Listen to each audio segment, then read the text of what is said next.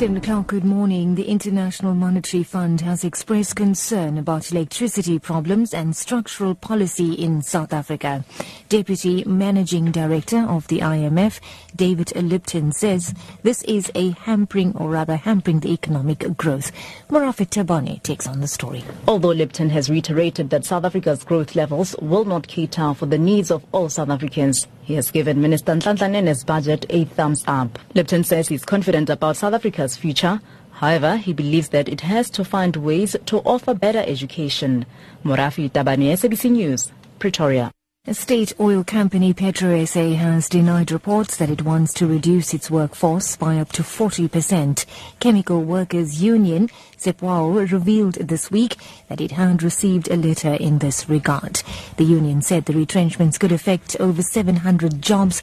PetroSA spokesperson Thabo Mabaso says they are still talking to workers. We do hope that this exercise will result in an agreement between us and the concerned staff around the best means and ways of ensuring that the business not only survives but is sustainable. So we don't want to say for now that we are going to be downscaling staff. We simply are engaging in a process.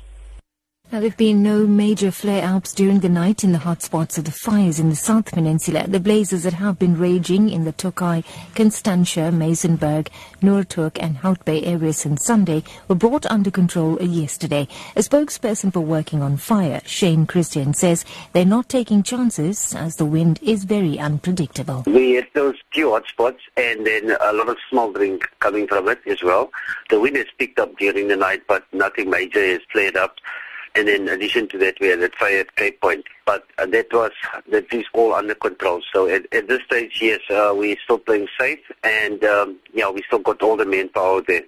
Meanwhile, the fire has affected the iconic Cape Town Cycle Tour to be held on Saturday. The event attracts thousands of participants.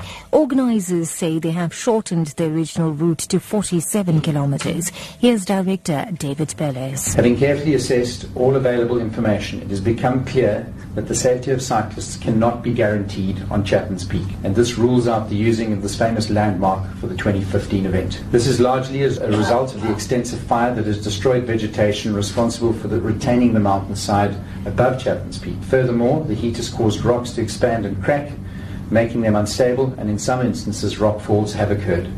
In other news now, State Security Minister David Mahlobo has told the National Assembly that he cannot respond further to the signal scrambling debacle during the State of the Nation address on February the 12th. The media and opposition parties raised the alarm as there was no cell phone signal in most parts of the Parliament precinct.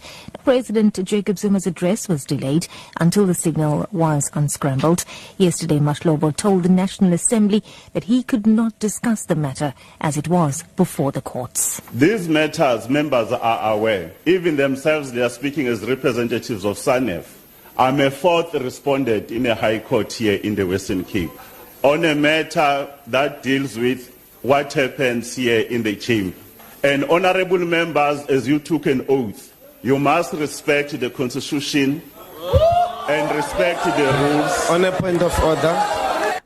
And wrapping up, Australia's foreign minister has offered a prisoner swap in a last-ditch attempt to save 2 Australian men on death row in Indonesia. Julie Bishop says she's waiting to hear about the offer to repatriate 3 Indonesian convicts. Andrew Chan and Mayuran Sukumaran were moved on Wednesday to a prison island where they are to be executed. Meanwhile, Prime Minister Tony Abbott has requested another call to negotiate with Indonesian President Joko Widodo. And that's the news at 7.